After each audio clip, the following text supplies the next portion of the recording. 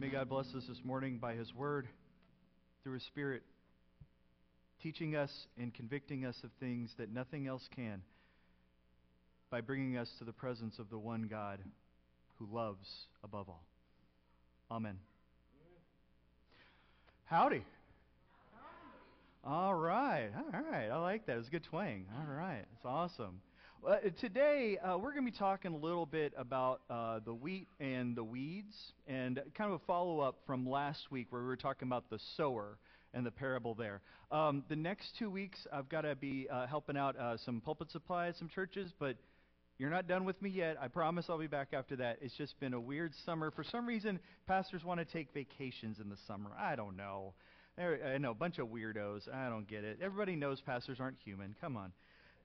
Now, with that, though, is thinking a little bit about the parable that we have today. One of the biggest things that comes up is the idea of separating things out, sifting them, organizing them.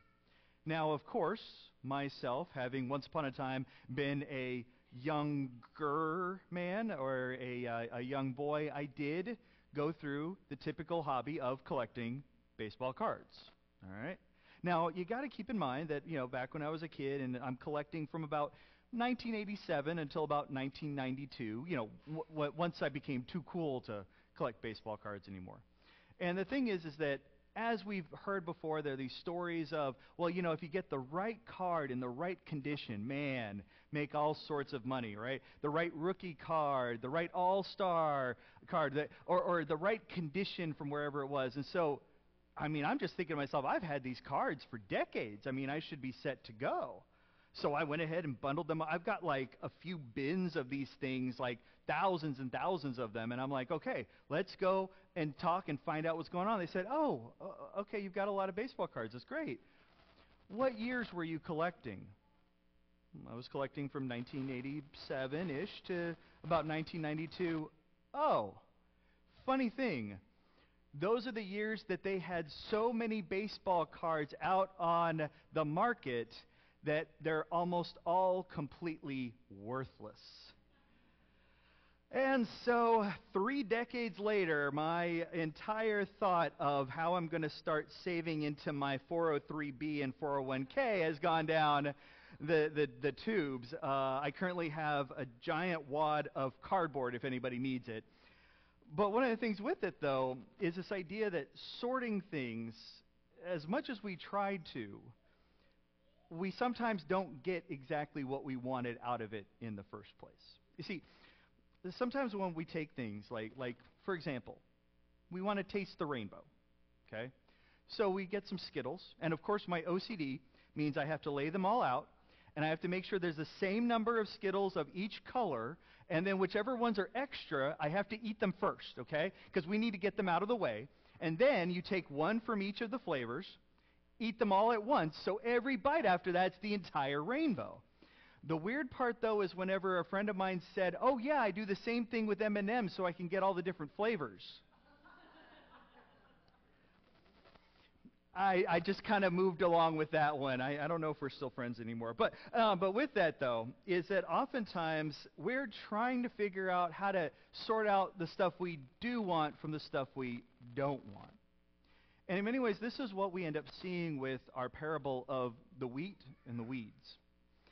See, there's this idea that these people are seeing out in this field, all of a sudden, instead of seeing a bunch of wheat growing, they see wheat and something else. And they realize that someone had come in and put in a bunch of seeds that were going to grow into weeds. Now, the thing is that by then, they're already kind of growing up and everything, and they're wondering, what do we do? Should we go out and pull out all of the weeds? Now, the thing is that with this is that oftentimes we hear stories about wheat, grain, different things that are being harvested that are not what they should be. Has anybody heard of ergot or ergotism? Okay, the one guy through the window. All right, thanks, John. I appreciate it. Yeah, very very awesome. The rest of you, yeah, let me work on that with you. Is that ergot is a fungus. Now, as a fungus, it will oftentimes grow in a place that's cool and moist, especially on grains like wheat. And what will happen is it will actually eat away the kernels on the wheat, and it'll form something that looks exactly like it. So it ends up making you think it's still wheat, when in reality there's a fungus to it. Now there's a problem with this, not only the fact that it sounds gross, is the fact that if you do make it into bread, it actually ends up creating an effect like the drug LSD. And so there's actually a theory that some of the big events in history that had delusions, epileptic seizures, strange anomalies that happen with people might actually be associated with ergot. So, for example, one theory is that many of the convulsions and strange movements and actions of the people during the Salem witch trials might have actually been associated with harvesting wheat that had ergot, and when they made bread, it created the symptoms that people thought meant they were witches. It's not something they can completely confirm at this point, but it's an interesting theory. And the thing with that is that oftentimes we have this mindset that when there's something out there that isn't what we want, it's somehow going to cause us harm. And see, that's one of the things that we see with our parable here, is that this idea, there's this automatic instinct, this automatic desire to fix whatever there is. Now, there's two parts to the telling of this parable. The first part is telling the parable to the people where they're around everybody else. Now, you got to keep in mind, not everybody was happy with Jesus. Not everybody was excited about the fact that he was doing miracles to help people. They weren't excited about him proclaiming the gospel and all these things about forgiveness and everything else. There were a lot of times where you see the disciples saying, we've done so many things for the kingdom, and then they're met with all these walls. People themselves. We talked last week about whenever we oftentimes harden our hearts, and the times whenever people are shutting out what is being done. And how discouraging would that be, to see all the harvest that can be done when the very Messiah is right there with you, and yet there are all these weeds everywhere. It's easy to try to get rid of those things, the obstacles. Not just the obstacles as in the circumstances, but also sometimes the obstacles that are the people. See, it's difficult. It's frustrating. And that's the thing, is I'm sure that myself and Pastor Tyler, we're not the only ones who have seen times like that. I'm sure that you've seen them yourself. The thing is that it can be so discouraging, bless you, that we are in a world that seems to think that everything about Jesus is either passé or harmful in some way. And the thing is that in many ways, the world of ministry we have today is so different from decades past. You see, we could stop and we could say, hey, we have this Bible study going on. We have this service event going on. We have this fun hangout going on. And immediately, in times past, people would say, hey, let's go do it because it's their church. But now we have to hope that our marketers can somehow make the stuff that we do at church interesting to everybody. Is that we have to not only convince the world outside that what we're doing is interesting and good, but sometimes we have to even convince each other just to be a part of the ministry, which I'm really glad that there are marketers out there, because apparently whatever I learned at seminary was not good enough to make it work. And that's the thing, is that we end up finding ourselves in this environment where we look around and we feel discouraged.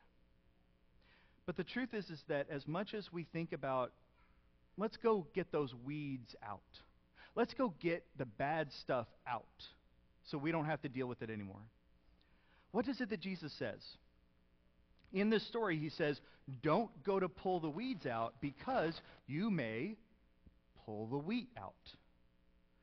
See, that's the thing about this, is that oftentimes our attempts to paint some things or people as good and other things and people as bad is oftentimes the very thing that ends up causing us to uproot each other. We are trying so hard to get rid of the things that we consider to be bad and harmful that we oftentimes end up hurting ourselves, our own faith, or even the people around us. Because I tell you, it's been how many centuries later, and we still have to put up with the black mark of the Salem witch trials on the life of the church. In such an attempt to try to get rid of the bad people, they may very well have just killed innocent people. And now what does that proclaim about Jesus? And that's the thing about this, is that in so many ways, trying to pull them up, we end up becoming the worst of it ourselves. But even on top of that, though, isn't there going to be a time when all of this will be different?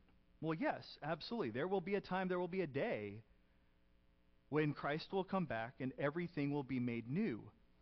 But I want you to notice, who does it say is going to go and take care of it? Is it the disciples? Does Jesus want his disciples to just hold on and later I'm going to let you go out and I'm going to let you sift out the good from the bad? No. God himself with his angels will decide. What are we then to do?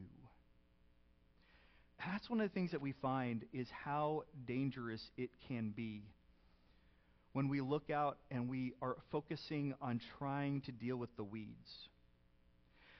See, in this parable, what we end up seeing, though, is we see a shift.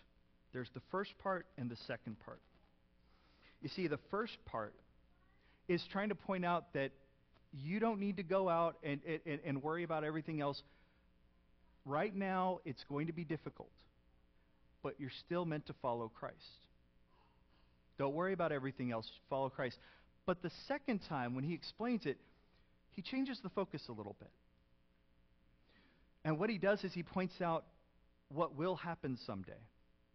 See, the thing is that there will be a day when those who have followed Christ are separated from those who do not. There will be a day for that.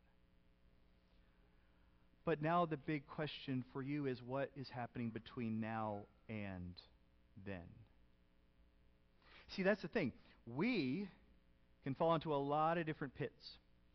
There are times whenever we can just kind of give up and say, you know what, I'm just going to not worry. I see the weeds out there. I don't want to contribute to all those weeds and bad things out there. So let me just not bother with the things that are going on, either in the church or outside the church in the world. Let me just not bother because I'm so tired of dealing with all the bad stuff. It's just too much. But here's the thing. The wheat still needs to grow. The wheat still needs water. The wheat still needs sunshine. The thing is that when we spend so much time giving up on anything and everything else around us, what else do we give up on? Each other. We end up getting so disillusioned that we forget what it is to contribute to spreading the word and to sharing it and growing in it ourselves. But the other piece with that then is that oftentimes we're so afraid of what we're going to harvest that we miss out on the fact that that wheat is still going to be wheat at the end of the day.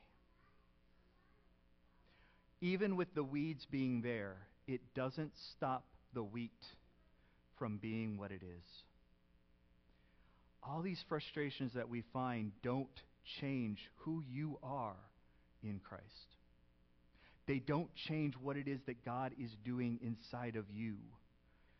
And in some ways, God allows these things so that you don't get lost in the shuffle. From time to time, I'll joke a little bit about my dating life because it drives Howard insane, and that always brings a smile to my face. So, I mean, everybody needs a hobby. So, but as much as a lot of the stories are kind of ridiculous, and also it's disappointing at times, it doesn't work out. At the same time, looking back, I can honestly say that I don't actually think any of those people were meant to be my soulmate at any point in time. You see, as much as we get discouraged and frustrated with what's happening right here and now, is that when we look back, we know that God is still doing what he's supposed to be doing. And it's the same thing for you. is that even as God has not judged us when we have acted like weeds, he has still continued to work in our lives in the midst of them. I don't know what it is that may be right now plaguing you. Maybe feels like it's stifling you or choking the life out of you. I don't know. But what I do know is that even in the midst of it, God is still growing you, encouraging you, shaping you. And what I do know is that he is still there and sees where we're going. And we still are going to be harvested into something beautiful.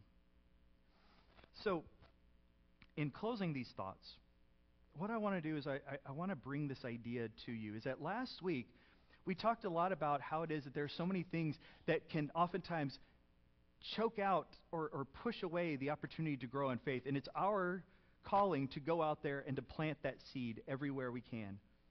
But this week what I want to emphasize to you is that as you do so, you may very well get discouraged, because you're going to see the people who take it for granted, or you're going to see the times whenever people just want to shut you out and anything that you are saying and doing, and there will be times where they may treat you like the enemy.